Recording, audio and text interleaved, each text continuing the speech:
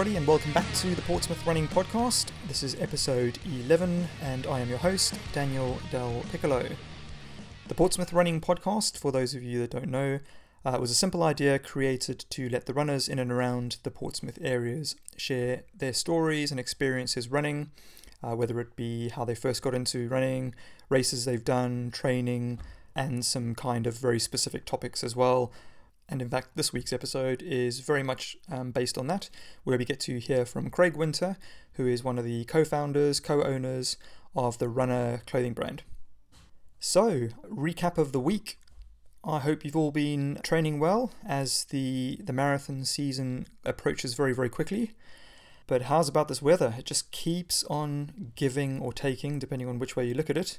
But yeah, we've just had endless rain, I think as has most of the country.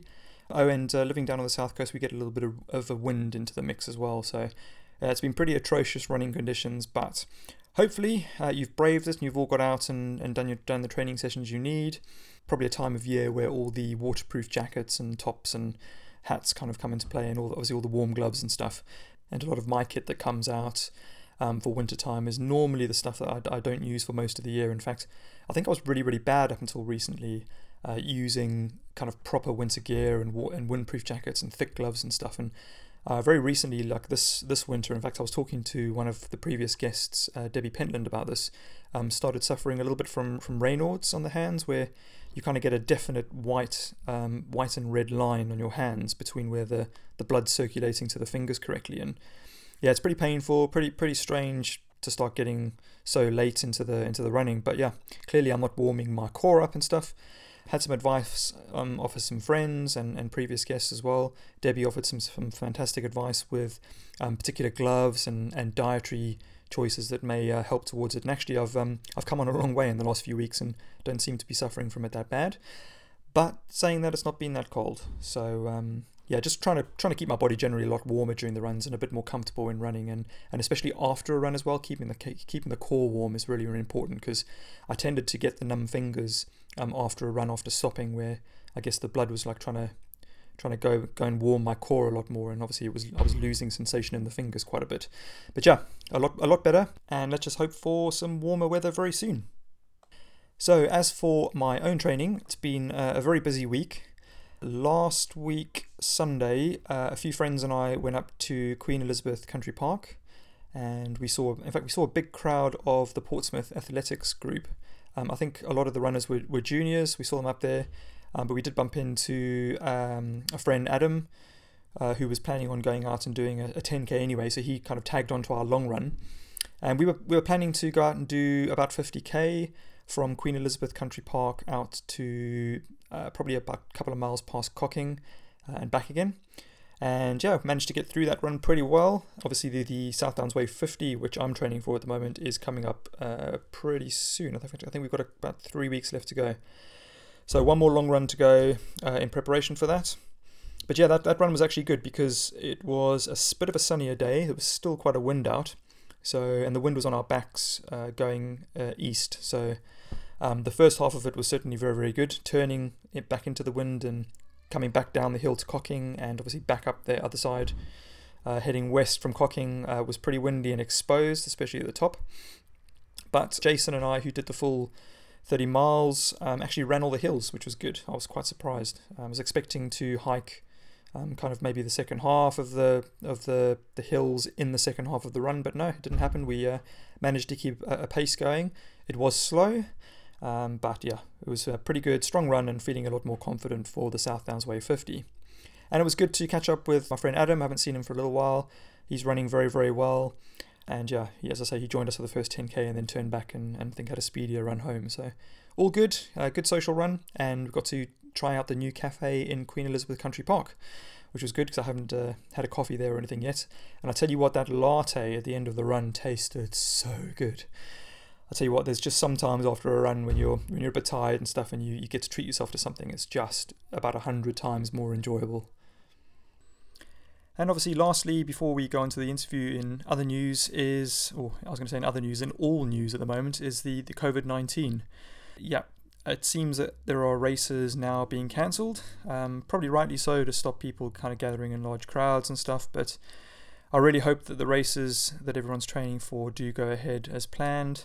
Otherwise, there's going to be some shifting of dates, probably out to the second half of the year. Obviously, training for a marathon, you kind of peak at some point and you don't want to kind of keep that training up. But yeah, either way, it doesn't really matter, does it? Apart from the race, it's just a race.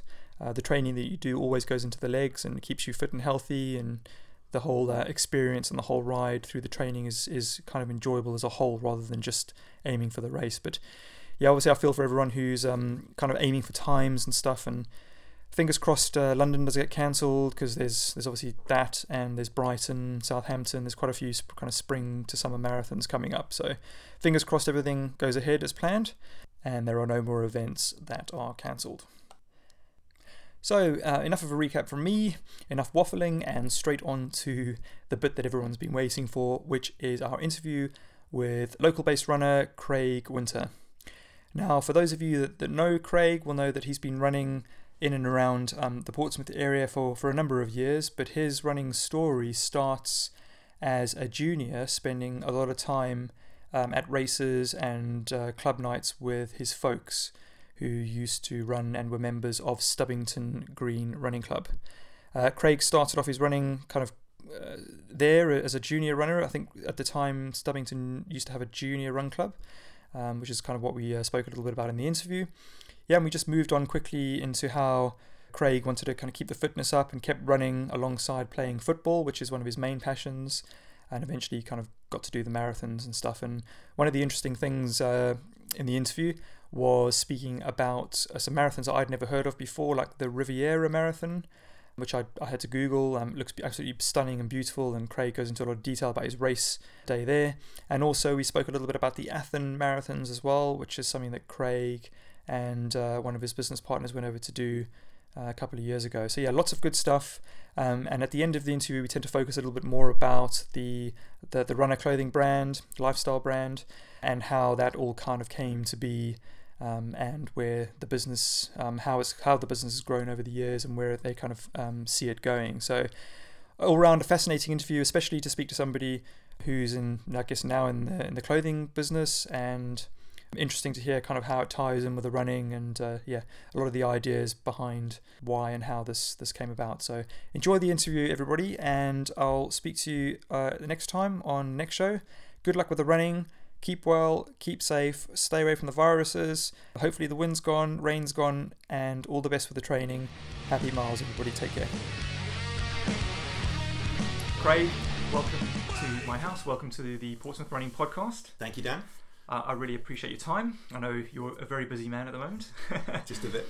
Yeah, with all the work and all the running and training and everything, and obviously being a dad and a husband. But yeah, really appreciate the time. Thanks for coming, and really looking forward to this chat. Can't wait. So, have you been out today? No. And as we look out the window, it's nice and sunny. I wish I'd have waited for today. No, I went out yesterday, which was a windy and wet 50-minute run along the south coast. Yesterday was bad. Yeah, it wasn't great, but I wanted to sort of take it out of my lunch break for the working day.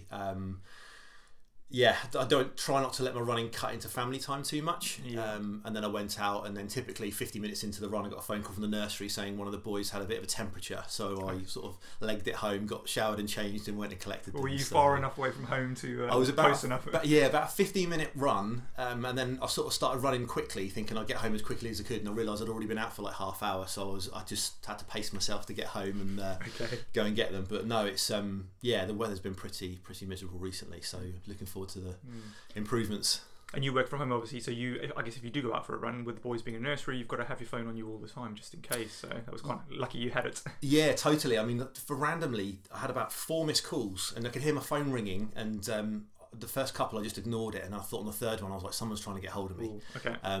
But yeah, so that was a one-off, hopefully. Good.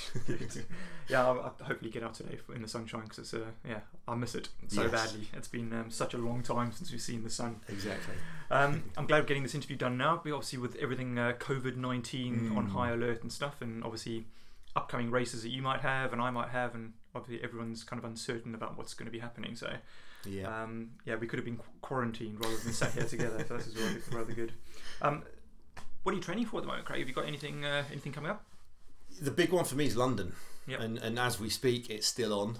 Rome and Paris have just been pulled because of coronavirus, so it wouldn't surprise me if London doesn't make it. It's obviously, I think everyone's aware of like what's going on with it with COVID-19, but having that many people descending on the capital for an event, both 40,000 running it plus tens of thousands of spectators.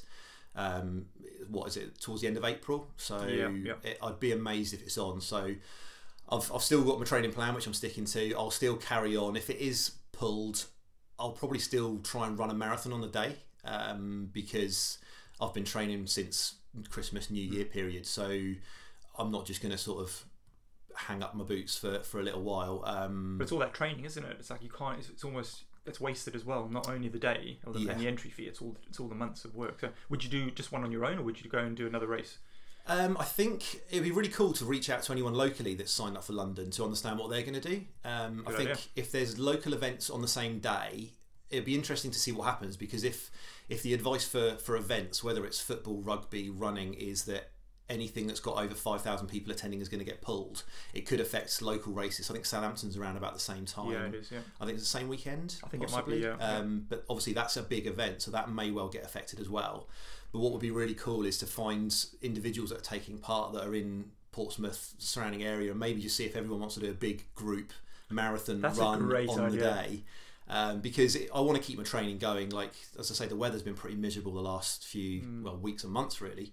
And all those runs you go out, like yesterday's run, it wasn't that enjoyable. It was windy, it was raining. It wasn't as bad as it has been, but it's those runs that make doing the event and completing it worthwhile. So yeah, I'd definitely like to do something come the end of April, if it's not London, which I hope it is, some form of 26.2 would be good. My mind's just flickering now with all these great ideas. I think that's a fantastic idea. If you got in touch with everyone, or somehow through Facebook or Strava or through Runner or something, just say anybody in Portsmouth doing London, let's do this particular route and maybe draw something up. Yeah, we've got London Road in Portsmouth. You can start and finish on London Road as a bit of a link. Yeah. Quite a few of the Baffins guys I think are doing London, so I might touch base with those guys because we work quite closely with them. But yeah, it would be great to do something. So we'll see what happens. Runners of Portsmouth, keep an eye out on all the social media channels and stuff. Craig, you always manage to keep like such a good kind of speedy level of fitness and stuff, because obviously I see you at parkrun quite a bit, and I've seen you with buggies before and things, and you're always kind of darting off. How do you manage to keep, like, with everything going on, family life, work and stuff, how do you manage to keep your fitness up? Do you train particularly rigidly through the year? And no, I don't do that many events throughout the year. Living on the south coast, I normally sign up for Great South Run in October, which is obviously here in Portsmouth. Stubbington 10K is a great run. I grew up in Stubbington, so from when I was a kid doing the fun runs and my parents doing the 10K, that's always been one in the diary. Having a young family makes it difficult, not difficult, but I don't want to spend too many weekends doing signing up to events and stuff. So for me, it's normally a case of having maybe 3 or 4 events planned in the diary throughout the year, and then I'm very competitive in my nature, so I often look at my PBs, and I often say, right, I'm not gonna try and break my PB. I'm gonna go out and run this one and enjoy it.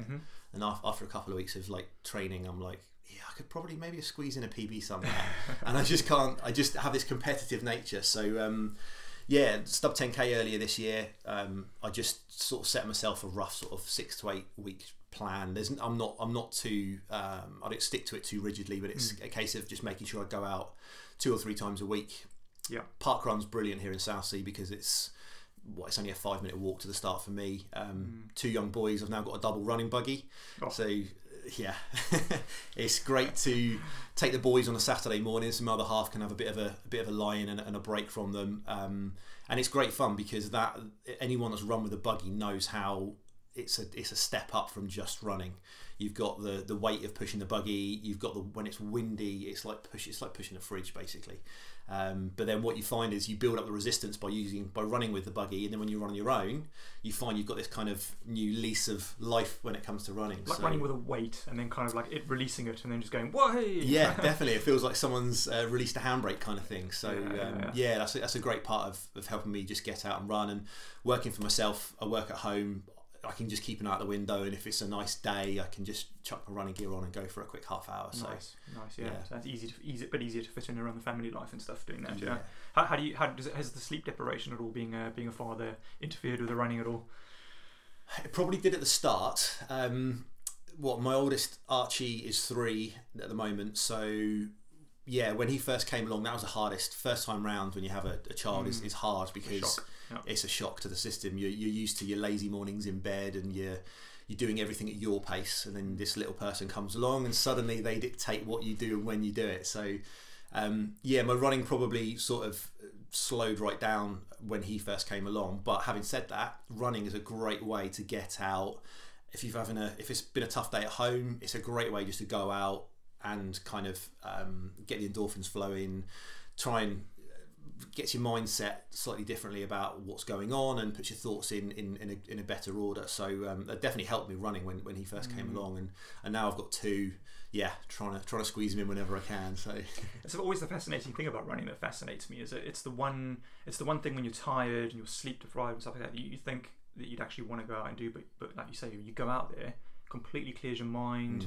There's something about that physical activity when you probably least want to do it that actually just makes you feel better. It's really, really good. I think sometimes you can plan a run and you go out, and if it's not as good or you don't feel as good afterwards, you kind of almost see it as you've not achieved what you wanted to. It's the runs where it's windy and it's raining and you don't really want to go out, and my run yesterday was a prime example where I didn't really want to go out, but when I did, I felt brilliant during the run. Obviously it got interrupted sort of towards the end, but it's those runs where it gives me energy. So you get home and you might have been out for half hour or an hour and the weather's pretty miserable, but it gives me energy. And I find that I can then say, like, it feels like you get home, then you can roll your sleeves up and right, come on, let's go and get the kids from nursery. Let's take on what they're going to throw at me for the next couple of hours. I love it for that reason as well. It can energise you more than tire you out. Absolutely, it's like as much as the challenges are going to be in the run, it pays back dividends after the run. So yeah, definitely equally, which is good. That buggy running you mentioned earlier, you've got a double buggy now. That must be like an upper body kind of like workout at the same time. So I went from had a single the Bugaboo Runner, so that was with a single one, and then I've now got a full glide, and it feels like pushing a chariot. So I'm really aware at Parkrun, anyone that's done Southie, it's on the promenade, so it's not hugely wide. So I'm very aware that I try and start nearer the front so I can just almost get ahead of the crowd. I've started at the back, and what makes it really difficult sometimes, if I want to, you can't nip through the crowd with a double buggy because it's hard enough when you're on your own. So and it's not overly agile. Southsea Parkrun's brilliant because it is kind of 2.5k in one direction around the cone and 2.5 back, so there's not a huge amount of steering, which is quite handy. But yeah, it's really good. I mean, it's actually quite light to push in the sense of the way the wheels operate and stuff like that, but it's you have to be aware of other people around you, obviously. Good. Well, I think it's amazing, like some of the speeds I see you at, and I see you going past before the turnaround point with the buggy, and I'm like, it's Craig, what the hell is he doing? He's got a double buggy. Absolutely amazing, mate. So Craig, obviously I haven't discussed it too much at the moment, and I know we're going to go into it in a lot of detail later, but you're one of the 3 co-owners, co-founders of Runner Clothing. Yep. It's doing really well. I see it around so many places now, and it seems that runners kind of really like the brand, and I see the hoodies around a lot, and the caps and the beanies and stuff. It must be nice to kind of go out to park runs and be around town and stuff like that, and actually see people wearing the brand. Yeah. Do you ever approach people and introduce yourself or anything? It's still so. Runner in April, it'll be our 4th birthday. So 4 years of pretty much living and breathing Runner. It's still a weird sensation when you see someone you don't know wearing Runner, because part of me, you might catch someone that's got the hoodie on with the Runner logo across the front, and you spot it and you go, someone's wearing Runner, like, who is that? And you look at them and you go, I don't know that person, and I feel like I should, because it feels like we are a small business, but it kind of feels like we should know every customer that buys our stuff. But we've had the last couple of years, a bit of the business has gone from strength to strength, and it's completely understandable that we don't know everybody that buys our stuff. But it's a great sensation. Like we never get, whether it's a local park run, or sometimes we often see a lot of pictures online from social media of people taking pictures, whether it's at park run or the events that they're taking part in, and it fills us with a lot of sense of pride that people are wearing a product that we've designed and brought to market, and they've paid with their hard-earned cash for something an idea that we've come up with. And I know on your website you speak a lot about in your the story of Runner, which we'll discuss later, but the fact that you wanted to create something that enables runners to identify themselves as a runner. And I think that's great as well, because even if you don't know that person, you see them in your gear, you already have that bond because you're a runner. You know you've been in races, you run events and stuff like that together, so you kind of almost have that invisible bond already. So it's quite nice. It must be nice to see. You raise that flag. Yeah, totally. I mean, the whole idea was how to identify fellow runners. So when you see someone with a runner hoodie on or a runner hat or a t-shirt, you totally understand that running is their passion. Runners love to talk about what they're up to, what events they're up to. Don't we just? And it's a great way for people to be able to strike up a conversation, and that's why we set out with the idea with Runner, and it's amazing to see so many people buying into the identity that we've created. Brilliant, fantastic. Did you get to meet a lot of your customers that you hadn't met before at the National Running Show a few weeks back? Yeah, the National Running Show is brilliant. Up at the NEC in Birmingham. It's the second year that we've retailed there, but social media is an interesting place for people to chat and interact with each other, and you often feel like you kind of, when you meet someone for the first time in person, you kind of feel like you know them because you've been interacting with them for so long on social. So the running show is brilliant because we got to meet a lot of people we already know, people from Portsmouth, but people from all around the country, but then we met people that knew of us but we'd never seen or interacted with, which was brilliant. And again, the feedback was really positive on us and what we're trying to do with Runner. So it gives us the sort of a lot of motivation. That was back in January, so it gives us a lot of motivation for the rest of the year to carry on doing what we're doing and try and do more than we're doing at the moment. Did you get a bit of time to kind of walk around and listen to any of the talks and stuff at the show as well, or were you pretty much flat out? I think I managed to sneak away a couple of times when the other guys weren't looking. Where's Craig? No, it was. I mean, the running show. It's an awkward one because we want to go there and showcase Runner and have a stand there. There was 7 of us that went up there to work for the weekend, but at the same time you're looking at the speaker lineup thinking I could just sit on the stage or sit looking at the stage listening to all these guys. I mean, there was the main stage, there was the ultra stage where there was loads of people that were talking. You can hear snippets of them talking throughout the weekend. I got away and listened to a couple of people, but it's like a 5-minute snippet, and then you get a message on your phone saying, "Quick, come back to the stall. It's really busy." So, but yeah, it's a really good event. If anyone's not been up to the Run Show, they've got one in London this year, and then back up to Birmingham for January 2021. Yeah. So if anyone's not been, grab yourself a ticket. It's free to go along. Yeah. It's a really worthwhile weekend. I'd say the same. It was absolutely brilliant. First time I visited. I've always meant to go up. In fact, the last couple of years I've had it booked in the diary, but just never made it. So I got a couple of tickets for this year and went up, and it was amazing. I mean, the fact that they had the Ultra Zone there as well, which was good. I believe that was new for this year. Yep. And I also like that they announce a lot of their speakers like really, really early on, so you can kind of plan it in the long run. If there's something you want to see, I think they've started announcing guests already for next year. I think they've started putting some out. I think they're keeping the headliners back. But for the London Run Show, which is in June, they've announced the full lineup for that already. So again, there's some Roger Black's there, Susie Chan's there, Neil McAndrew's there. There's people from all different walks of life, which is great that they sort of cater for runners of all abilities and backgrounds. Absolutely. That there's people that match those the types of thing that people want to listen to. Brilliant. Did you by any chance get to meet Laz? Yes, indeed. We were. What a legend. I think it was Saturday morning. We were setting up and we spotted him. And anyone that knows Laz knows what he looks like. His lumberjack shirt, his big white beard, and his I think he had a woolly hat on that day. So we just ran across. We ran like 2 blocks away from where we were in the NEC, and just grabbed him for a selfie. Myself and Matt. He didn't have a clue who we were, which is fine. He looks a bit dazed a lot of the time. The whole weekend. I mean, at one point I wanted to go and give him a couple of bits as just a bit of some freebies, just sort of say we're massive fans of you. And I spoke to someone who was part of the organising team, and they were like, "Yeah, he's just having a bit of a sleep out the back because he'd only flown in. It's the first time he'd ever left the States. It's the first time outside of the US, and he'd only flown in the day before, so the jet lag and everything that was going on was probably absolutely tiring for him. So I didn't realise that. That's probably why he looked so dazed yeah. and bemused at everything. He was just having a great time. Yeah, and then I think the Monday after the run show, the team took him for a sightseeing tour of London in the rain, so he got a pretty good understanding of what London's like. I think he's used to that from what I've seen at Barclays. Yeah. So when you wanted to give him some stuff, were you looking for entry into the Barclay Marathon or something? Well, we've put ourselves on the list. No chance. That's a brutal race. So, Craig, just to draw some kind of timeline, where did you grow up, and what school did you go to? So I grew up in Stubbington, which is about half hour from Portsmouth. So I was born in Portsmouth, but then family lived over in Stubbington. So yeah, grew up. I was born in 81, so in the 80s, grew up in Stubbington. Went to school there. Then through college was in Gosport, which is just the other side of Portsmouth Harbour from where we are. And then yeah, fast forward to I've been in Southsea now for probably in Portsmouth for the last 10 years or so. Okay. But yeah, Stubbington's really nice, like good schools.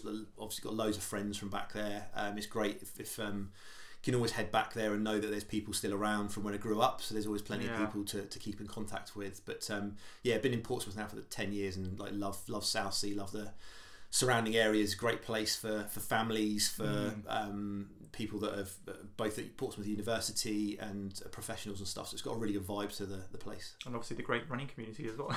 And the running community, yeah. It's a fascinating place to be able to run because I'll say you've got the 4 miles of promenade here in Southsea. It's lovely. Yeah. The island of Portsea is like a good 14-mile loop, which is a great run if anyone's done that. And then you've got the South Downs, which is only like a sort of not far to drive to.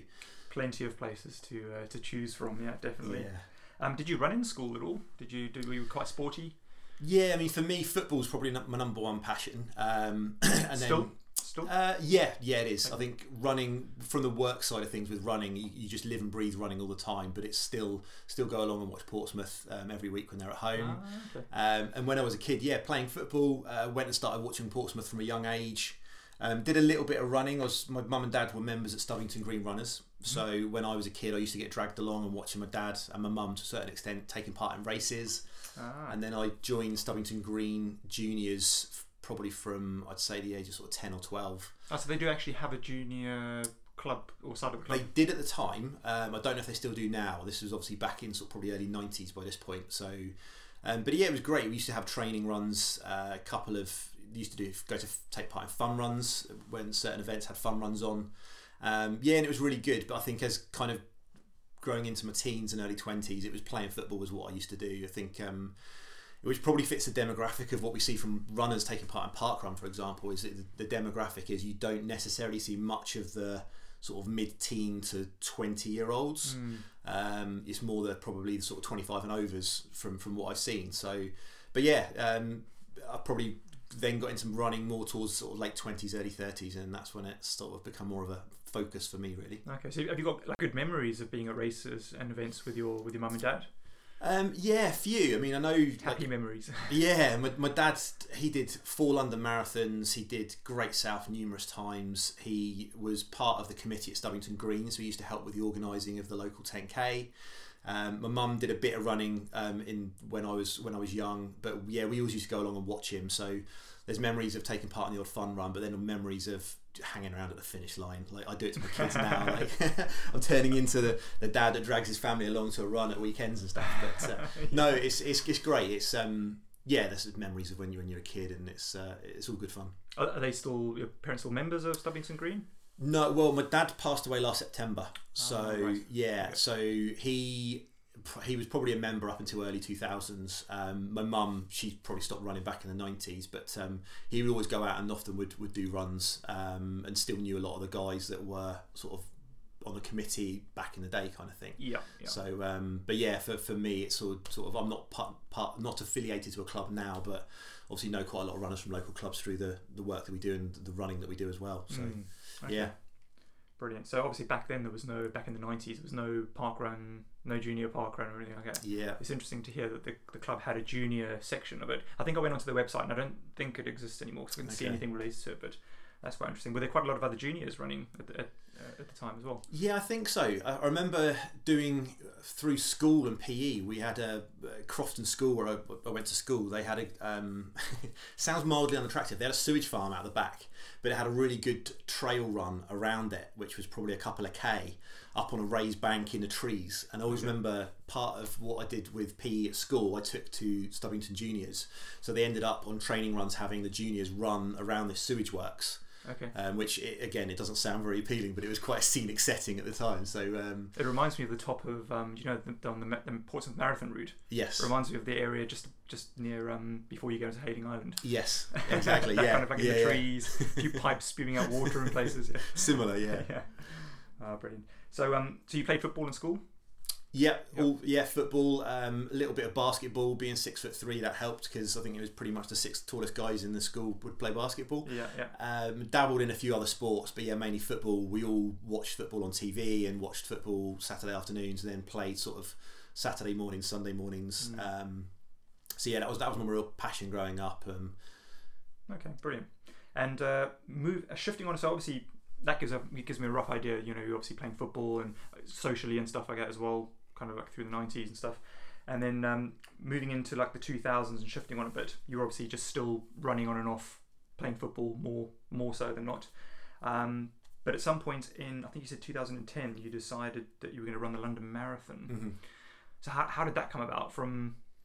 Yeah, I mean, it's a big jump, isn't it? Like just running casually and then kind of going into the marathon. Yeah, I think it was through sort of mid 2000s. Playing football, a great way to keep fit is through running. For me, I'm sort of naturally built to run. So, and as I'll say, all you need is a pair of trainers, shorts and t-shirt, and you can just go out anytime, run wherever you want to, wherever you are, whatever time of day. So it was always a great way of just keeping fit for playing football. And then, yeah, 2010, I felt London Marathon is probably one of, if not the biggest run in the UK. It's quite an iconic run.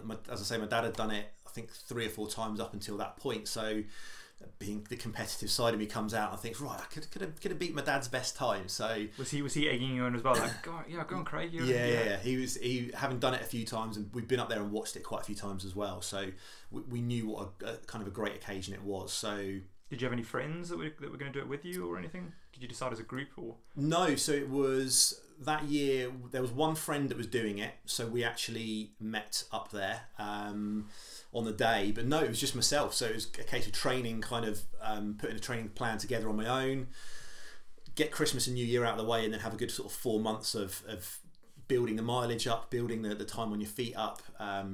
Again, when the London Marathon's always in April, so starting training in January is never the most fun because of the weather. But yeah, and ended up my aim was to go between 4 and 4.5, and I came in at 4:15. So perfect then, straight in the middle. Yeah, I think if you look at my splits, they were all over the place because anyone that's done London, the first kind of 10k is just busy. There's just so many people that when you're trying to stick to an 8.5 minute mile or a 9 minute mile, you're sort of looking at your watch thinking, oh, I need to speed up a little bit, but then you look at the people in front of you and you end up zigzagging and cutting through, and you probably added on a good like half mile by the time you hit a 10k point. Absolutely. Did you enjoy the experience though? Was it good? Yes, looking back now, yes. At the time when I finished in 4:15, I was absolutely wrecked at the end of it. The last 1.5 miles, I just felt like I was dragging my feet. My training, I probably went into it a bit slightly underprepared. I think I was probably feeling a bit too confident that I can 26.2, you know. You do your 18-20 mile runs in training and think, it's only another 6 miles, but anyone that's done long runs knows those 6 miles are the hardest and feel like you've been running for 100 miles, let alone 20. I've been talking to some people about this specific topic this week, actually, about hitting the wall and stuff. And on another podcast called the Let's Get Running podcast, they interviewed a runner who I think at the end of last year, his name was it Tommy Hughes, I think it was. He was 59 years old and he broke the 59-year-old world record at 2:29, I think it was. Jeez. And they were asking him that specific question: what do you do to train for to stop hitting the wall, the last 10k wall, and kind of have the endurance left in your legs at the end? And I think his thing was that he runs 2 26-mile runs before the race. Okay. I don't know how far out, but probably up to maybe three or 4 weeks before the race he does his last one. Okay. But he makes sure that he does the distance a little bit slower than he would at the race pace. But it's interesting, isn't it? Like I wonder if everyone hits the wall, because I think you hear it common. It's quite commonplace, isn't it? Really. For me, that first marathon. So that was the very first marathon I ever did. 19 miles coming out of Canary Wharf was where I had to stop and stretch. So my training in the build-up, I probably hit about 22 miles, maybe 24 miles in my training. Okay. And then I tapered. And I don't taper particularly well because my body needs to keep up the miles, keep up the distance, keep up the pace. So by having 2 or 3 weeks of taking your foot off the gas and maybe getting some 10 milers or some half marathons in, completely agree with that, is that I almost want to keep doing your 22s and your 24s. And that's what I've planned for this year, is to keep my body in that you're going to be running 26, so don't lose the mileage from your legs. And that it doesn't work for everybody, but it certainly is something that I'm going to try and do this time. As I say, 90 miles coming out of Canary Wharf, you're spurred on through Canary Wharf for a good couple of miles where there's so many people. And then I remember there was a bit coming over a bridge out of Canary Wharf, there was no spectators there. And I thought, no one's looking, I can stop and stretch. It's just like, I don't want to stop and stretch on a fence where there's like 300 people staring at you.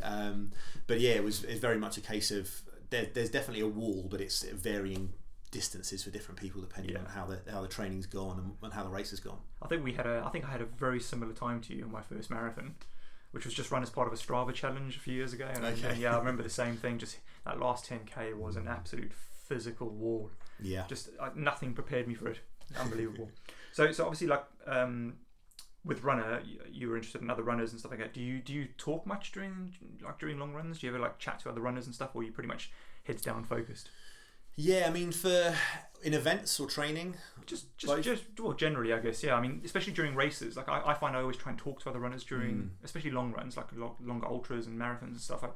In fact, I even do it in the Great South Run. You don't get too many replies in the Great South. So I just love chatting to other people and just finding out why they're there, what they're running for and stuff. But do you do the same? I have done occasionally. With me, I'm normally trying to focus too much on my pace because, as I say, I refer back to my competitive nature of making sure I'm hitting the mile at certain times. But yeah, it's great. Sometimes it is nice when other people start talking to you, because I'm probably not one for going out and just starting to talk to strangers. But when people start talking to me, I'll happily engage in conversation with them. And I know we've done a couple of other runs recently where people just do get chatting to you, and it's a really good way of taking your mind off of what you're doing, hitting times, of hitting certain points throughout the race. So yeah, it's a good way to take your mind off of the statistical side of what you're doing, kind of thing. I know for myself, for the longer runs, it's definitely, because in some of the longer ultras, you can just end up chatting to somebody for an hour or two, and it really does. That time just flies. It just makes it so much better. Since your first marathon, you've obviously done quite a few more, which I'd love to chat a little bit more about in a sec. But like, what would you say some of the lessons you've learned from that first one to now, like being a more mature runner? Things like the training plan is really important. It's you can't underestimate how tough a marathon is. I think also setting out your diet and your fuel on the race day. So I did it on the first 2 marathons. I did London in 2010 and then 2015 again. You end up taking on eating things that people are offering you in the street, which sounds odd, but people have got buckets of jelly babies. I remember the first year I did it, I had jelly babies, I had Yorkie bar, I had a banana. Oh my goodness. And I did run with a bum bag, and I took Jaffa cakes with me because I found that as a good way. I kind of trained with it on my longer runs, and I found that a good thing. But you're just craving calories, and you just want to eat and drink stuff. So when people are dangling a big chunky chocolate bar in front of you, I'll have that. Yeah, and I look back and think, like, you don't train on those 18, 20, 22 mile runs by eating jelly babies or Yorkies or bananas and stuff. It's like, stick to what you're used to. So I've tried to do that, where you can often look at the race route beforehand and understand where the fueling points are and what they've got on those stations. So try and incorporate that into your training. I like to be at races early. I hate being rushed. In life in general, it's like drive my other half mad, because she's probably a bit more like, oh, don't worry, they've got plenty of time. And I'm like, no, come on, let's get there now. I'm the same with airports, going to airports as well. Got to be there like hours before. Yeah. But it's really nice. I love the buzz of getting to the race early, because you see people turning up, and I've got quite a calm demeanour to my personality. and I quite like getting to the race village nice and early, just so you're not panicking. Make sure your kit's laid out or set out at least the day before, if not a couple of days before, just to make sure you've got your race magnets, your shoes, your kit, any accessories you're going to take with you. Make sure your watch is charged, your phone's charged, you've got all the little bits you need on race day. Just have it laid out. There's nothing worse than tearing around the house as you're just about to leave, thinking, "Oh my goodness, I can't find this or that." It doesn't do your blood pressure any good. It's a really good point, that, actually, because it's amazing how long some things can take. And I noticed just back then you said, a lot of people would have said race pins, but you said race magnets, because you guys make some really nice race magnets. Yeah, I didn't want to say safety pins. No, yeah, race magnets was it's a little product we brought out at Runner probably about 3 years ago now. And instead of your safety pins, which can be a bit fidgety, and I always used to lose mine, we sort of stumbled across, or happened to come across an opportunity to bring out these race magnets. So instead of a safety pin in each corner of your race number, you have a magnet. Yep. One goes on the front, one goes on the back, and it sticks your number to your shirt. Doesn't leave a hole in your top. It's a brilliant little piece of kit. And aside from Runner, I love using it because they're easy to attach. They're a great piece of kit. I've got lots of photos of my boys, which are now all stuck to the fridge with Runner race magnets.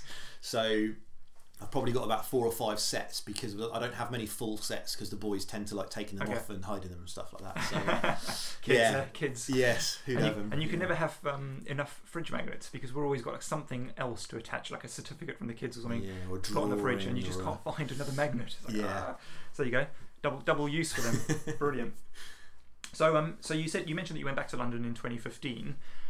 You knocked a fair chunk of time off that. What did you end up running?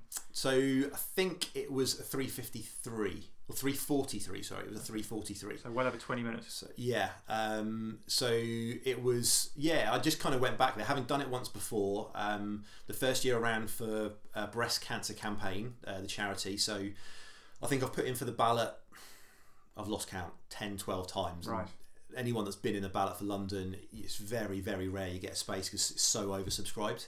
So the first year I ran for Breast Cancer Campaign, and the second year was through an old company I used to work for that had a place through Buxton Waters, were one of the sponsors. So I ran with them for a charity as well. So I kind of went into it knowing what had happened in 2010 and how tough it was, and took a lot of the learnings from it. There was also the fact that running London, there's loads of iconic monuments: the Tower Bridge, Buckingham Palace, the London Eye, Canary Wharf. And I don't remember running across Tower Bridge in year one in 2010. And that's the place where the TV cameras are always there and doing interviews and stuff. And it's obviously an iconic bridge, iconic landmark within London.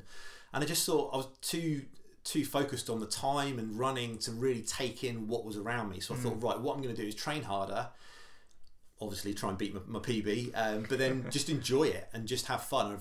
Again, 2010, I remember crossing the finish line, got my medal, got my goodie bag, and there was one friend that was running it with the same year, and I remember I was just walking along absolutely shattered, and I heard this, Craig, and I looked down at my mate. He looked like I felt. He was slumped on the floor against the fence. We passed each other a couple of times on the run, and to be fair, I did run with him for a few miles, which was quite good thinking about it. And we both just kind of said the same thing, that we'd run ourselves into the ground for the time rather than enjoying the event. Yeah, fair enough. Yeah. So 2015, great opportunity to go back, raise money for another charity, and got the PB, which was great, but enjoyed it. I remember running across Tower Bridge thinking, take this in, and looking up and seeing the tall parts of the bridge overhead where you're looking up and you've got the struts and stuff. And it was amazing, and still tough because it's a marathon. But I remember crossing the finish line and thinking to myself, it was so much more enjoyable than 5 years earlier. That's amazing, isn't it? And so much more time off and stuff. So it just goes shows how your running was progressed so much. Yeah, and it's between probably the two runs. You talk about, I was mature. I was 5 years older. Probably mid-20s at that point, and it was you have a much more understanding of what it takes rather than thinking you can just rock up and give it a go. Yeah, all good progress though. All good progress. Yeah. And after that, you now this race I had to look up because I hadn't heard of it before. The Riviera Marathon. Riviera Marathon. Yeah. So I looked it up and kind of saw the profile and stuff. It looks absolutely amazing where it is, and it runs from Nice and Cairns. Or Cairn, is it? I'm never the Cairn. I think. I think it's Cairn. Cairn. We'll go with that. Yeah, Nice and Cairn. sorry to anybody French. Sorry, I'll get this pronunciation right. That looked absolutely amazing. So I went. Did you see that I kudos to your run last night? Yes, yeah. I bet you were like, he's looking at my He's Strava stalking profile. me. Yeah. But that's it just looked amazing all along the coast there. Well, that very, very different to London, I assume. Yeah. No, it was for me. All of the runs I've ever done have been here in the UK. Matt, who's one of the other guys at Runner with me, he's done quite a few foreign runs. So he's been out in Holland, Spain, did Valencia. He's probably done about 4 or 5 runs abroad. And there's always that thing of when you go on holiday, you love going on holiday, you love going to the airport, the vibe of going away for a few days. So we sort of sat down with our other halves, and at the time I just had Archie, who was kind of probably about 1 or 18 months at the time. We said, look, how about we plan in a foreign run into our race calendar for the year? So we kind of chose the date and looked around, and then we saw the Riviera Marathon. It wasn't a huge flight, so having a young boy at the time, it was kind of the thing of, crikey, packing to take a young boy away on its own is a big thing. Very brave, yeah. But yeah, we signed up to Riviera, and as I say, it starts in Nice and it follows the Mediterranean for 26.2 miles to Cannes, where it finishes. It was amazing. It was we trained well leading up to it. We sort of said if we can aim for the 4-hour mark would be great. So no pressure for PB. Yeah, not at all. Myself and Matt we occasionally run together, depending on work and home life and all that sort of stuff. But we said, look, we'll try and stick together. If one of us wants to run off, we can. If the other one wants to have a bit of a breather, then we'll do that. And we ran the whole race together. It started off grey and drizzly on the Nice right on the seafront, which was really nice because you start off nice and cool. Started probably sort of 9 or 10 o'clock in the morning. Was it a hot time of year? Sorry. No, well, it was. Yeah, I'm trying to think what time of year it was. I think it was sort of in spring. Okay, so could be warm, yeah. Yeah, so we sort of flew out on the Friday, had Friday night, Saturday night, race was on Sunday, and then we had a couple of days afterwards. Flew home on sort of Tuesday or Wednesday, and it was really nice because the race just, for me, it was perfect because we ran, myself and Matt ran together. I think I found it really tough in the first 10k for some reason, so I just stuck with Matt and we kept chipping away. We started just ahead of the guy with the 4-hour flag, the 4-hour pacer. Okay.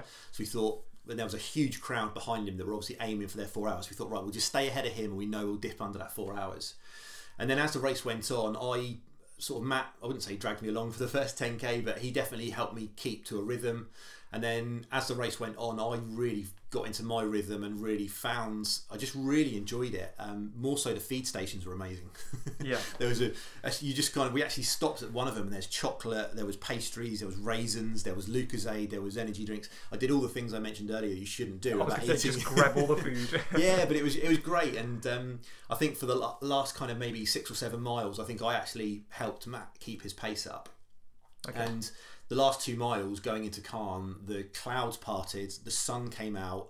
Lovely. It was, as you would imagine, the Mediterranean with yachts out in the water. It was Cannes where the film festival is. Yeah. It was a picturesque. The whole route was picturesque, but that last 2 miles was brilliant. And I'm very glad the weather stayed as it was for the majority of the race because running in that heat would have been tough. But yeah, we came in at 3:53. So it was brilliant. Matt's other half and my wife Laura and Archie were there at the finish to see us, and we went and had a beer and some food afterwards, and it was brilliant. It was really good fun. Great. Really good race. I'd recommend it to anyone that's looking for a foreign run. Go check it out. There you go, the Riviera Marathon. I think you can Google it and stuff because I managed to find it quite easily on the internet and stuff. Craig, having done those marathons and stuff, is there anything that you find particularly challenging in your runs? Like any particular topic that you kind of struggle with, or that you find difficult in your races? I think, well, now it's fitting the longer runs in. With the work side of what I do with Runner, that takes up a lot of my time. I've now obviously got a wife that's back at work, 2 young boys, so I don't want the runs to eat into too much family time. But my training plan at the moment is I should be doing 3 or 4 runs a week, so maybe 3 short ones and a long one. I think realistically I'm looking at probably doing 2 runs and a long run, but I'm trying to do those during my working week. So if it's a case of dropping the boys off and then running from nursery, it's a kind of a great way to almost get the run over with and you're home and showered and changed for your working day. And it's also important to prioritise family life because whatever happens with work, what happens with runner, the most important thing's the boys and my other half. So for me, that's the most important thing. But yeah, fitting the runs in is challenging. It's also just the mental side of things. Of you can have great runs, you can have bad runs. When the weather's not very good, there's so many reasons that you can say, I'm gonna put it off today. And yesterday's run was a prime example where I was like, no, come on, let's get out, let's do it. Felt good for it. Today I've got a busy day today, so it's not easy fitting the runs in. So I think it's just for anyone that's looking to put training plans into place, just think about when you do your runs and the best time to do them, but don't put too many of them off. All really good advice. Craig, you speaking a little bit about some of the overseas marathons, you've also done Athens, and I think I remember chatting to yourself and Matt about Athens when it was kind of coming up and stuff, and I remember you guys going over and doing that. Tell us a little bit about that race, because it's steeped in a lot of like history and stuff. I've seen various bits of information, and I think it's some of the history is based on the Phidippides run that he did to tell about the defeating the Spartans and stuff. What's that race like? Because it must be absolutely epic. It is steep. Is it really? Yeah, unbelievable. No, it was brilliant. I mean, we did the Riviera Marathon I think it was in 2017. And then we had such a blast. We said it'd be great to try and do a foreign run every year, which now Matt's got a young daughter. I've got 2 young boys. It's proving difficult to try and get those foreign trips in. Plus, they're expensive. It's everything involved.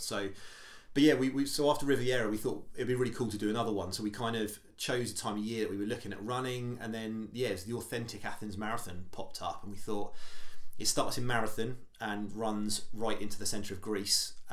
It follows the route that he took when my history's not brilliant, but it was the route he followed. It follows the route that he took when he ran. We signed up, and again, similar sort of thing, sort of 4 or 5 day trip, Airbnb right in the middle of Greece. It was steep. It's like the first 10K's flat.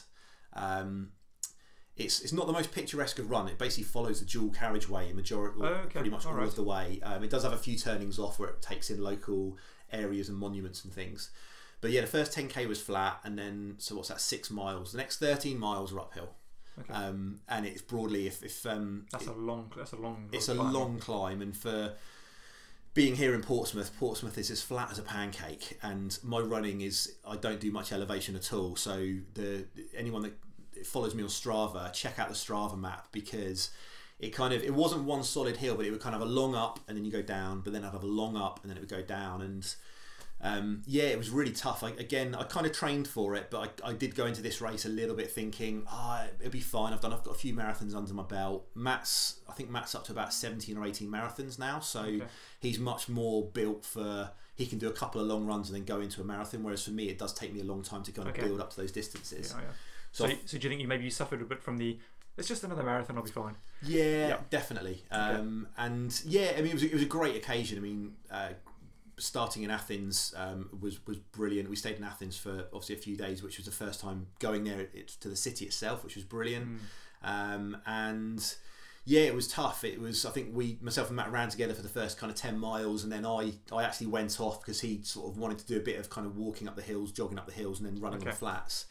And then he basically caught me up at about 25. I stopped for 5 minutes by the side of the road because I found the heat it was really hot, about 21 degrees. I felt like I was overheating, so I just thought, you know what, I'm actually going to stop and wait for Matt. And it was quite nice. I stood with a drink next to a fueling table, so I was having a bit of a snack, a proper refuel, watching all the runners going past. I was almost acting as a spectator. And it was never anything my competitive nature is always a case of I don't want to stop. I don't want to stop and walk. I want to run every marathon. But actually, in hindsight, I was like, this is the walking aspect, or taking it really slowly, actually benefits quite a lot. Yeah, for sure. So I kind of wish I had done that. Matt caught me up about 25 and a half miles, and he dragged me over the line. So you finished it together? We finished it together. He literally was like, mate, what are you doing? And I was like, mate, I am shattered. I've got nothing left. I'm spent. And it finished in the same stadium that hosted the Athens Olympics back in 1896. I saw a picture of the stadium. Anyone that's seen it, it's an amazing bowl of a stadium with 3 sides. Must have been a few thousand people there cheering all the spectators as they finished. I nearly tripped up coming into the arena because I was dragging my feet along the floor.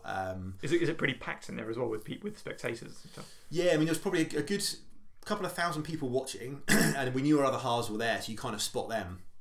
And I admit, like, I crossed the finish line and I just burst into tears. Like, Matt was like, "You all right?" And I was like, I don't know what's going on here. I was just, the emotion of it. I think having Laura and my young boy there watching, I was like, I was so drained of energy. I remember Matt's other half coming up and going, "Are you all right?" And I was like, "Yeah, I'm just so relieved to finish." I think we did it in probably 4:15, somewhere around there. So and it wasn't day after. Yeah, it wasn't about the time. That was purely about a great medal hanging up at home now. And I reflect, I think for a few weeks afterwards, both myself and Matt, when we were chatting about it to other people, like that was horrific.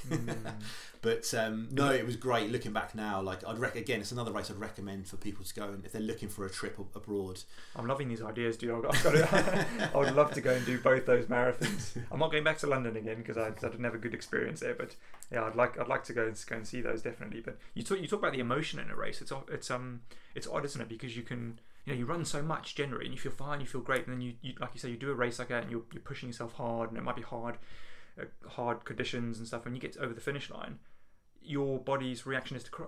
I mean, I've done it before a couple of times. I've phoned Sheena, my wife, and gone, been in tears and left her a voicemail sobbing. It's just odd.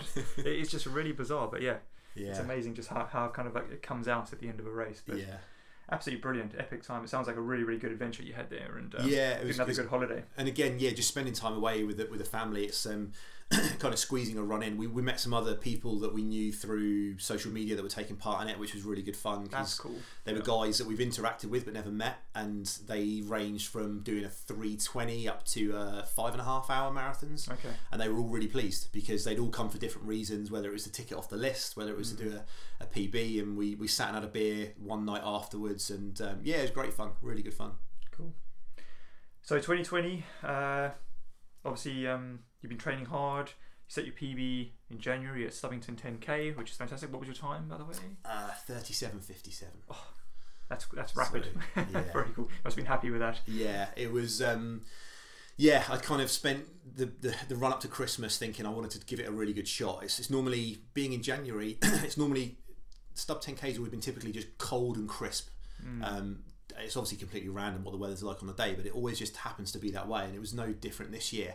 And they're the conditions I run best in, really like low temperatures, no wind. Hopefully it was a bit windy on the day, but I got myself near the front, and I just 10K, I just went for it, and managed to use other runners around me that were good, strong runners to tag onto. So they kind of pulled me along.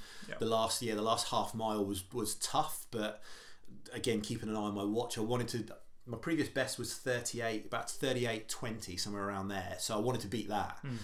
And then obviously watching the clock, I was kind of thinking, well, if I could dip under 38, that would be amazing. And the last 200 metres, it felt like I sprinted, but I probably didn't. I was probably dragging my feet. It always feels that way at the end of a race. Yeah, but no, again, it's great local race. And like I mentioned earlier, my dad passed away in September, and he's done London a few times. He did great Stubbington 10K quite a few times, and it's kind of nice to do the events again that he did when my son was there. It's kind of like doing what I'm running in his footsteps almost. It does, yeah. It must be nice to kind of think that and be there with your own family. And definitely. And my mum was there as well, and we stayed at her house the night before because it's a short walk to the start finish line. And that was one of the reasons I wanted to do London this year, was because my dad's done it 4 times. I did it in 2010, 2015, so I thought 2020 sits quite nicely as well. Okay. And I'm running for charity this year for that event as well. So yeah. And question is, have you beaten your dad's PB? Yeah. You have? Yeah. No, I think his best was 3:53 back in '86, somewhere like that. Yeah. So I think that was one of the first reasons I actually wanted to sign up, was thinking, I could try and beat my dad's time. He was never one for like going out and setting PBs. He was always there for just having a fun time at a run. So yeah. And you've done quite a few park runs. You've done 80. You're on 88 park runs. Yeah, 88 or 89 now, I think. Heading towards the big 100. Yeah. Looking forward to that. Yeah, I'm sort of trying to work out what to do for my 100th, but it'll probably be a double buggy. Let the other half have a lay in, Really? and get it over and done with. Well, you'll have to make the announcement if you do it. Are you going to do it at Southsea? Do you think? Yes, yeah. Okay. I mean, of the 88 park runs, I've done a couple sort of as park run tourism type thing, but yeah, majority have been on the doorstep. It's a great little park run to take part in. So, and I've got a little bone to pick with you. You volunteered only for your first time recently. Yes, in December. Yes, it was a New Year's resolution for 2019. Yes, and I got to December. It was about December the 6th, and I was like, that's a New Year's resolution, and I've not done it. So it was. I've been meaning to do it for ages, and parkrun wouldn't exist without the volunteers, the race director, the barcode scanners, the marshals out on the course, and having done it 84, 85 times up until then, I had a massive. I just felt guilty for not having done it. And you see the same people doing it every week. There's probably about 3 or 4 race directors that take it in turns at Southsea, and and I was on the roster, so I was on the email that comes out, the register, and I just, it's too easy to look at it and go, oh yeah, I'll do that at some point.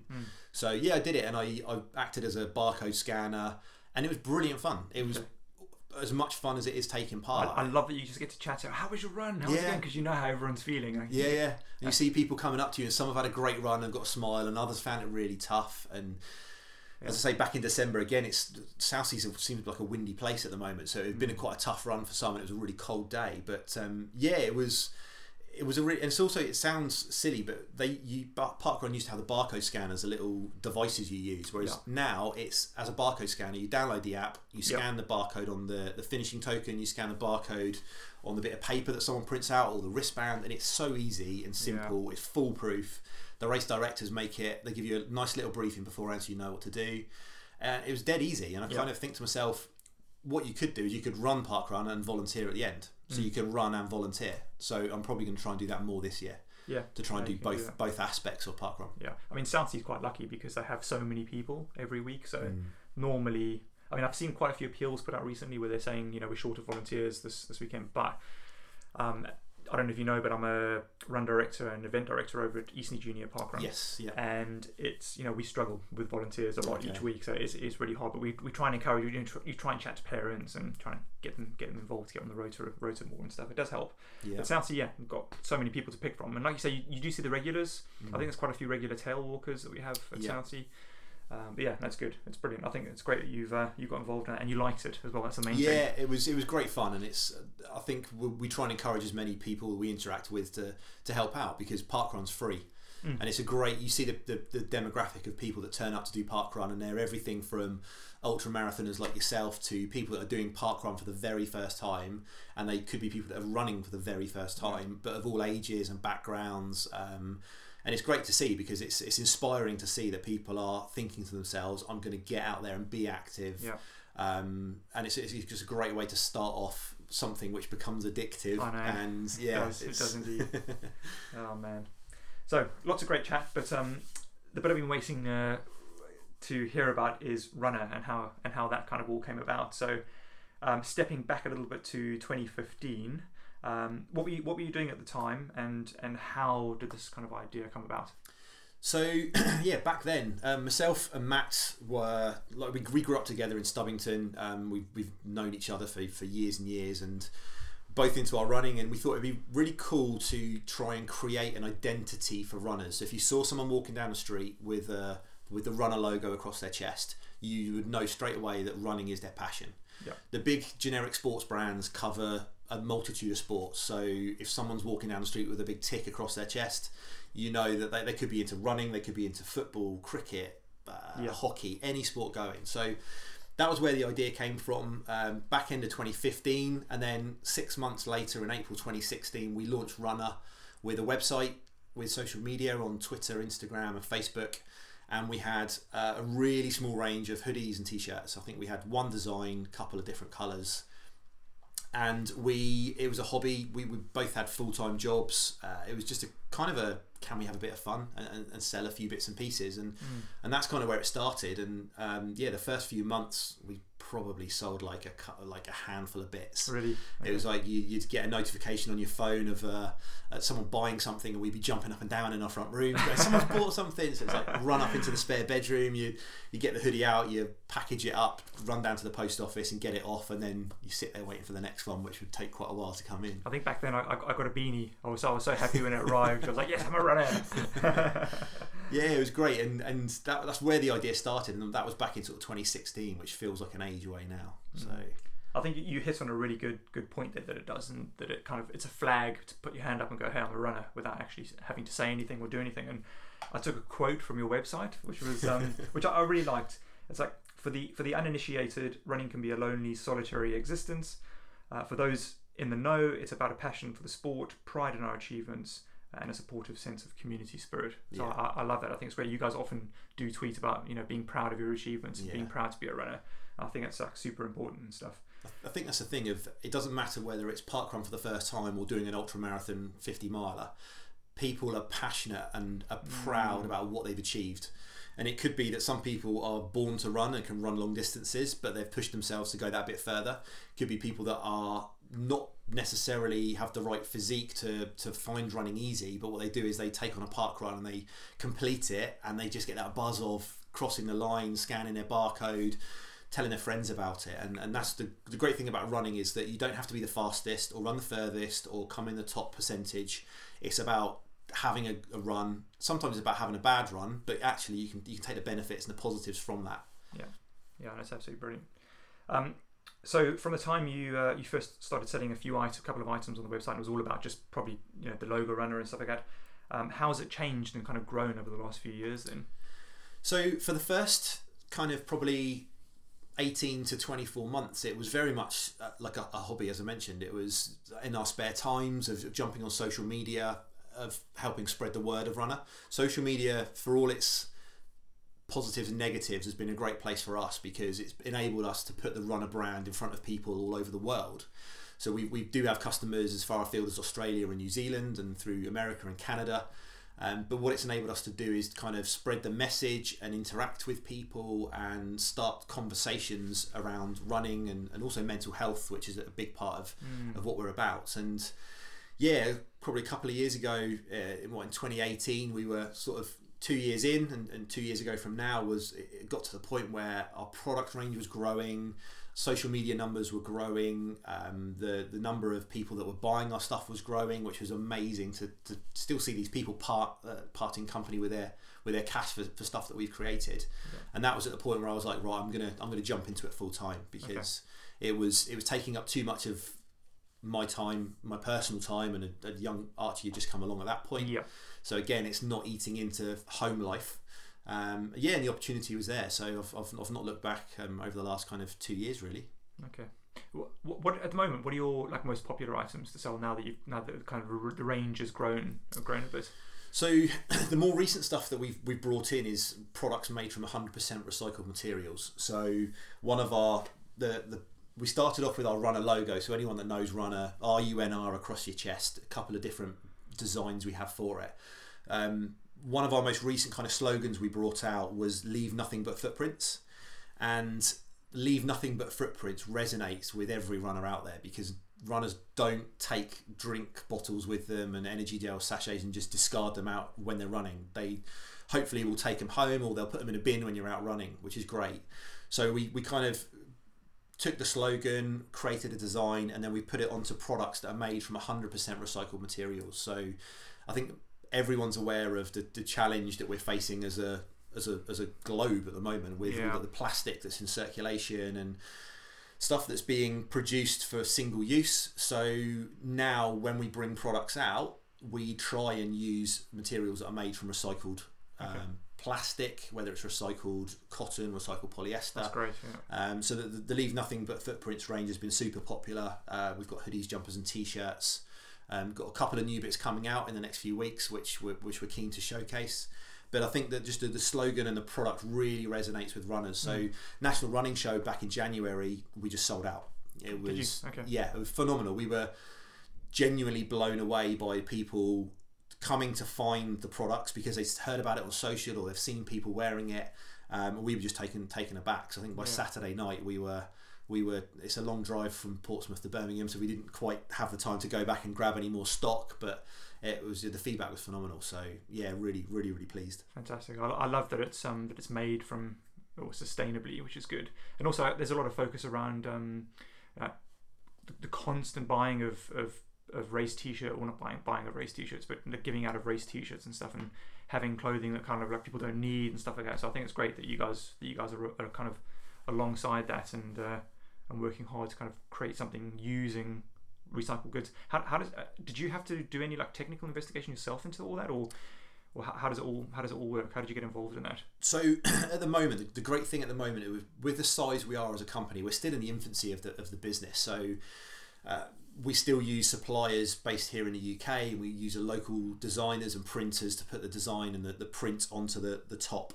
So we've got a really good kind of network of businesses that are able to source these products that are made from recycled materials. And I think that as it's becoming more and more important for businesses like us to set a standard or set an example of not creating things from scratch, let's try and reuse things that have already been made. I think that's what the general public are looking for when they make buying decisions. Take a cotton bag to the shops with you when you go and do your shopping. Don't use a brand new plastic bag, and just simple things like that. We can all do our bit. Both me from running a business that sells goods like this, but also I'm still a consumer. I still buy products in a shop, so it's the way we think about how we can do our small bit for the planet. And if we all do that, then as a human race, we can all help hopefully turn the world into a better place. It does feel like things are kind of changing and making progress, and definitely. Around waste and stuff. So it seems to be going the right way, but long way to go, I think. Yes, definitely. Craig, have you you don't have to name anybody, but have you seen any or know of any local celebs or anything in the UK that wear your stuff? Have you come across any any pictures or people at races and seen them in? Yeah, we've a few bits. I mean, the running show launched 3 years ago, so in 2018 was the first run show. So we went up there and Kelly Holmes was a guest speaker, and we'd done a bit of a Q&A blog with her a couple of months beforehand, which we kind of exchanged a few messages, and we sent her a few goodies and bits and pieces. So we were walking around and we saw her, and I made a beeline over to her, and she's like, "Oh, hi, how are you guys?" And you kind of knew us, and that's good. And we were amazed because we were there as visitors ourselves. We didn't have a stall there because it was the first year. We at the time we were like, the money, we didn't have the money for it because we couldn't afford it. So we thought we'd just go up there and have a wander around, and we were blown away by the people wearing our stuff. Okay. And they weren't celebrities, they were just ordinary runners from all over the country. And we were absolutely blown away. And then the fact that Kelly kind of recognised us, because she came over, we went over to her and said hello, and she said, where's your stand? And I said, well, we haven't got a stand. And she was like, where are all these people getting your tops from? I said, they've just bought them. And it was a proper moment of realising that people they've bought our stuff, but they've chosen to wear it to the biggest running show in the UK, the only running show in the UK. So that was amazing. And we've just more recently, Susie Chan, anyone that knows Susie, she's an amazing person. Her backstory to running, if you're not aware of it, go and check her out, because she's really inspirational. She's been wearing some of our kit, and there's a few other people that are kind of wearing it. It's amazing to see. It's they like the product, they like us, which is amazing. That's really good. It means a lot to us that we take pride in that the products that we sell are high quality products, that hopefully you're not going to be disappointed when it arrives with you. And it will last. That's it, exactly. So brilliant. I think I've seen a few of Susie Chan's social posts and Strava posts, and she's in the runner hoodie and stuff. So it's really good to see.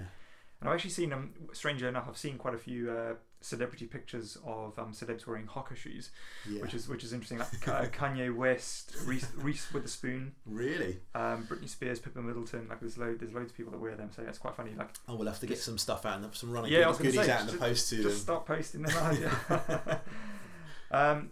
You've feedback from customers and stuff like that. I've seen like you've put like a few things on the website and stuff. Do any like really stick out in your mind as real positive feedback and stuff? I think that the one thing for us is that anyone that goes on our website can check out the reviews for products. I think we've probably got about over 750 reviews, We don't censor any of them. If anyone leaves us a review, it's on the website for everybody to see. 99.9% are 5 stars. Okay. Which again, for us, is amazing because we take pride in that any product we put out to market is of the highest quality that we can source, because we want people to associate Runner with really high quality products, and the feedback is really positive. There's been a couple of things where certain products have not lived up to, or they've not turned out to be what we've wanted, so we've actually taken them off sale and we've brought new products out that kind of are better than those ones. But yeah, again, you just read feedback, and it's wherever people are, whatever their background, whatever they're using the products for, whether it's wearing a beanie on a run or curling up in a runner hoodie on an afternoon. It's just amazing that they've taken the time to come and leave a review, because we don't incentivize people to leave reviews. It's completely off their own back. The positive messages just give us, they just fuel our motivation and passion for Runner and what we're doing to keep doing what we're doing, but to get more people to see it and hopefully get involved with the different things we're up to. That's good. You touched earlier that you guys are very involved in mind, so obviously mental health and stuff. And I wanted to talk a little bit about your website, because you also on the website allow people to write blogs and articles and stuff for you. Yeah. Obviously I've written one myself a couple of years ago. I think that's such a great idea, because you get to, again, like the show is just hearing people's running stories and stuff, and I think that's a really good idea. And people can go onto your website and kind of read articles. Are those people that have approached you, or people that you've approached? It's a mix of both, really. For us, when we started Runner back in 2016, we realised how many people use running as a way of combating their own mental health, and that can be anything from a rubbish day at work, and you get home and you just think, I'm going to go for a run. But it can be more serious things, like people use running as a way of combating drug addiction, alcoholism, whether it's losing a family member, whether one guy shared a blog with us where he was suffering from PTSD because he was, in his words, blown up in Northern Ireland while on tour. And we often have people approach us saying, I've written this blog, would you like to put it on your site? Yes, definitely. We part of what we do with Runner is, yes, we've got a range of products that people can buy and associate themselves with being a runner, but we also want to use ourselves as a platform for your everyday runner to share their story as to why they run. Absolutely. And that could be because they're training for their first marathon, but it could be because they use running as a way of combating a challenge they've got going on in life. Mental health's become a lot more of a talking point over the last few years, hasn't it? Yeah. I think it's become a lot more open. People now, it's okay to talk about it, whereas I think some people maybe don't feel comfortable about talking about it, but the more that people do talk about it, the more it shows those that are maybe keeping it within themselves can express themselves and open up. So we try and act as a platform. So a few weeks ago we just put a couple of posts out on social just saying, if anyone's got a running story they would like to share, please send them in. I apologise to anyone that sent it in, because I've got an inbox full of them at the moment, and we are working through them, but we'll get them all up online and we'll start tweeting and posting them on Instagram and Facebook, and it's a great way for people to share their story to everyone that follows us. We occasionally email them out, we post about them on social, and it's a great way for people just to get talking about mental health and understanding that there are other people. You might think you're the only person experiencing that challenge, you're not. You can guarantee it. The stories, I've been sat at home when people have sent blogs in and you read it, it's giving me goosebumps now. You read a story and it's like, this person is like literally opening up about the biggest challenge in their life, and I'm sat there reading it going, holy wow, this is amazing, it's powerful stuff. Let's get it online, let's share it. And then you see the comments that people say, yep, been there, done it, I've come through the other end, or I've been there, I'm still dealing with it now, but we can all support each other and work through it. And that's amazing to see. That's where the running community comes together. That's so good, running can be solitary because you can go out on your own, but it brings people together. So wherever you are up and down the country or in the world, there's someone that's probably running for the same reason as you. Absolutely. Really powerful stuff. It's amazing. I think powerful is probably the right word to use, really, because it is. And I can tell you're so passionate reading people's stories, like getting goosebumps and stuff. It's so important, isn't it? It's amazing. And it's great that people can open up and talk, and I think there's a lot more talking being done. And I think running has kind of like had such a positive impact on that kind of stuff around all over the world. Miles for Mind is a virtual race that you guys put on each year. How can people get involved in that? So Miles to Mind, we launched that in 2018. So it's a virtual run that anybody can sign up to. It's on our website. There's a link on the left-hand side on the menu. And the reason we set it up was we wanted to do a bit more with Mind. So as a business, a percentage of our profits every month go to Mind, because the great work they carry out with people that have mental health challenges, we wanted to kind of give something back to them. And then we thought it would be really good to try and create an event. A physical event is quite restricting because we're down here on the south coast, so it might be harder for people a bit further away to take part in. So we thought, what about a virtual run?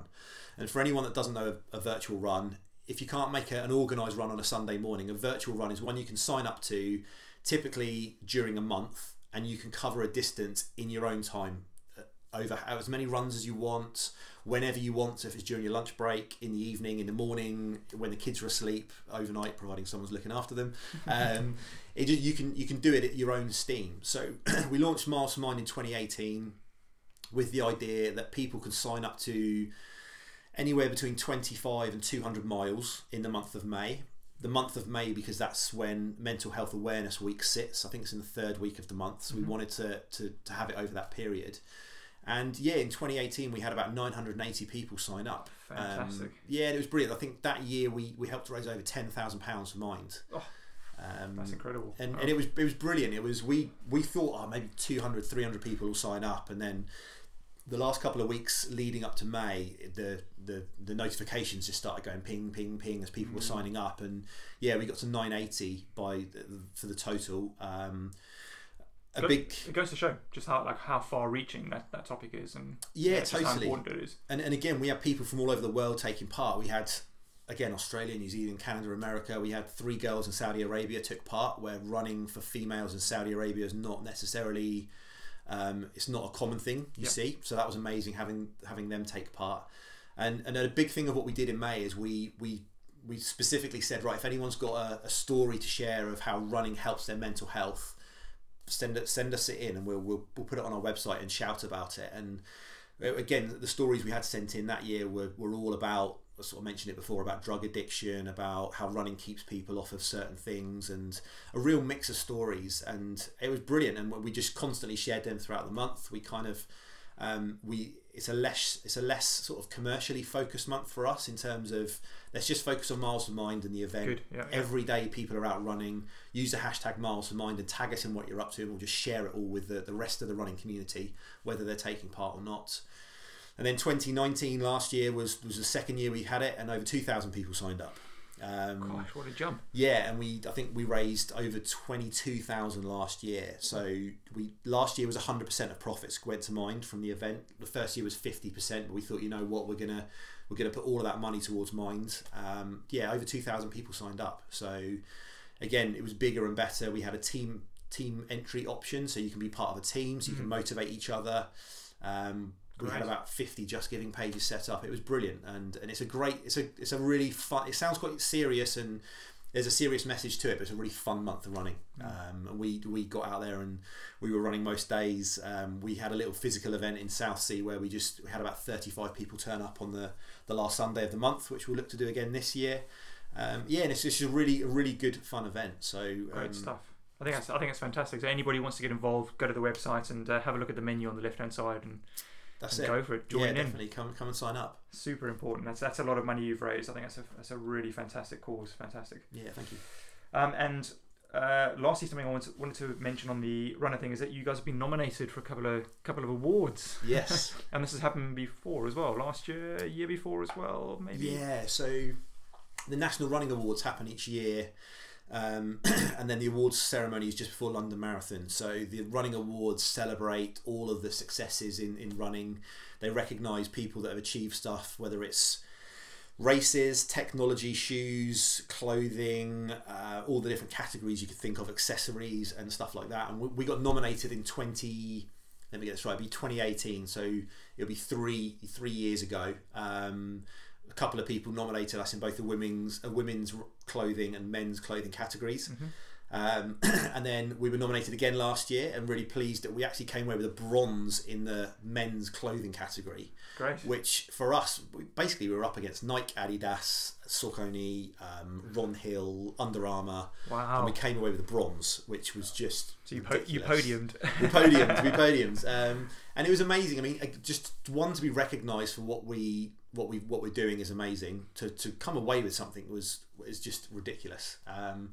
And then the 2020 awards, the voting's just closed recently, so the awards ceremony is due to be just before London Marathon. So again, we'll see what happens if London is postponed or anything like that. But do you guys get to go along to an evening out or something like that, and then find out if you've won then? Yeah. So they basically, you can go along to it's a sort of a fancy awards gala evening. Challenging one for me this year, having London 3 days later. It means I'm probably gonna. You're on the water. Yeah, on the water and good behaviour. But no, it's something. It's great to be recognised, and the other businesses that are involved and the people that are in the room. It just shows. It goes to show what's happening in the world of running. And then for us, as well as the running awards, we also won an award recently at the local news business awards here in Portsmouth. Great. Okay. So we were nominated for Small Business of the Year, and we got a highly commended award in that category, which was brilliant. So yeah, to start getting recognised for the stuff we're doing is it's a real sort of honour, and again that just fuels us even more to keep doing what we're doing. Absolutely brilliant. So yeah, fantastic results. So kind of coming to the end of the interview now. I know I've taken a lot of your time at the moment. What are your own kind of running plans going forward? Are you going to continue just running and racing as you are? Obviously, family commitments and stuff like that, and continue with runner. Or have you got anything major different that you like to do? Or Great South in the race calendar this year. For me, I'd love to try and give something like Race to the Stones, Race to the Kings a go. My other half doesn't know that yet, so if she listens, when she listens, she's in for a surprise. And I had nothing to do with that. No, it's all Dan's fault. No, I think it would be great to kind of to take on an ultra challenge. Matt, one of the other guys at Runner, he's done quite a few. When I see him doing it, I kind of. It's not easy, fully. Like, it's not an easy thing to step up and do. But it's different. But the challenge, it's that challenge of going sort of further and beyond. We might try and squeeze in. It'd be great to maybe travel abroad and do another run, but obviously these things cost a lot of money, so it's not as easy as that. But so a longer distance plan. Yeah. Yes. Hopefully, fingers crossed. And is there anything that you're allowed to, want to, or could say about any future items that are coming on the in the runner brand? Well, we're working with a local design agency, so we're just coming to the end of finalising some new designs, which are a bit different from what we've done in the past. So we're really, really intrigued to see what both customers and the running community think of those. So we're just finalising those. Hopefully, possibly by the end of March, they might be available on our website. But no doubt we'll slip some teasers out on social media over the next couple of weeks. So keep your eye out. I was going to see what I can tease out of you now. We'll keep it quiet. So just watch the social channels. Craig, as you may have heard before, I just kind of finished with some recovery run questions. These are obviously quick fire, just to get to know a little bit more about you and your running. So I'm going to ask you those, if that's all right. Yep, go for it. Okay. Something you do instead of a run to relax and stuff. Oh, chase my boys around. Okay, spending time with the family. Spending time with the family. Yeah, love that. Not relaxing, but I don't get time for relaxing. No. What's your favourite current pair of trainers that you're using? Saucony ISOs. I've been in them for.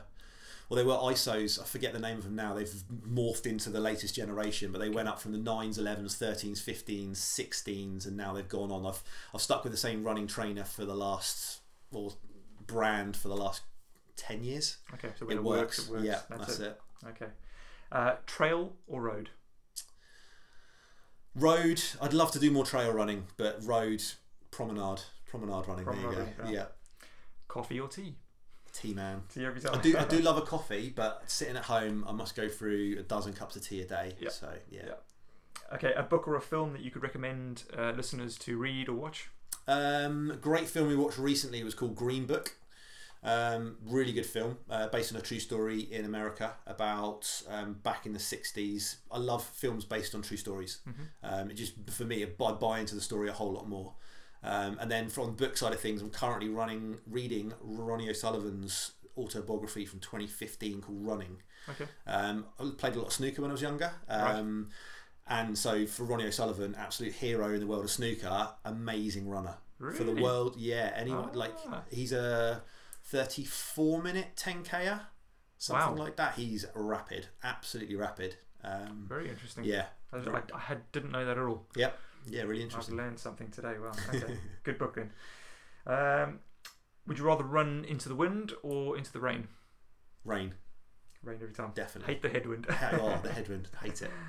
Running in the cold or the heat? Cold for me. Although the heat normally means you're somewhere abroad, which is it's good ideas of post race recovery. Mediterranean somewhere. What's your favourite distance to race? Probably half marathon.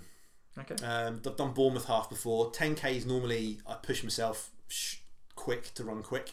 Half is a good distance because it doesn't. The training runs are up to sort of 10, 11 miles. They're not the lung busting sort of 18, 24 milers. So yeah, half marathon for me. Medium, yeah, excellent. Your favourite post race meal? Something you could eat after let's say after a marathon. Best thing I've ever eaten, which sounds weird, is after London a juicy apple and a chocolate biscuit. Wow! Because I was so simple. yeah, and it's for me that was a thing that I just found it amazing because I was having spent 4 hours running. But yeah, probably a bit more. Probably a beer and a roast would be a good recovery meal for afterwards. I do love that, isn't it? Yeah. You just go home, get washed or whatever, and go for a nice roast. Yeah, put your runner hoodie on, then go for a roast. Yeah, brilliant. So. And have you got a favourite beer or ale you like to drink? I do like my Belgian beers. Okay. So not one in particular. I quite like trying different beers and stuff like that. So okay. Yeah. So beer generally. Yes. Whatever it is. You can't go wrong with beer. And as I ask all my guests always, obviously the point of this podcast is kind of sharing people in Portsmouth's running stories and stuff, and because I feel really passionate about running myself, and I think that the city's got so many runners with so many interesting tales to tell and so many crossovers and everyone knows everyone. What would you like to add about the running community in Portsmouth, and anything in particular, any words you want to add to the runners in Portsmouth? I think through my own running and through Runner is you get to realise how many people in the city run. Some just go off on their own and do their own thing. Others are part of clubs. We've got Baffin's Fit Club, Portsmouth Joggers, more clubs in the local areas. And it's a great place. As I say, we've got great seafronts to run along. We've got the trails not far away. There's a great loop around the island. It's inspiring to see the people that run as well. And I think you might chat to, I've got friends that don't run. And I say to them, why not? You just need some pair of trainers, go and kit yourself out down at the local running shop. It's a great activity to take part in, and I think that you just take inspiration from those that run. It's great to see what they're up to, and those that are signing up to events and helping out events through marshalling and local event organisers. I know you have Rob on here recently who does a marathon and a half marathon in Portsmouth. It's the South's got a lot going on for it with events and running clubs and people that are taking part and stuff, so it's a great environment to be sort of working and running in.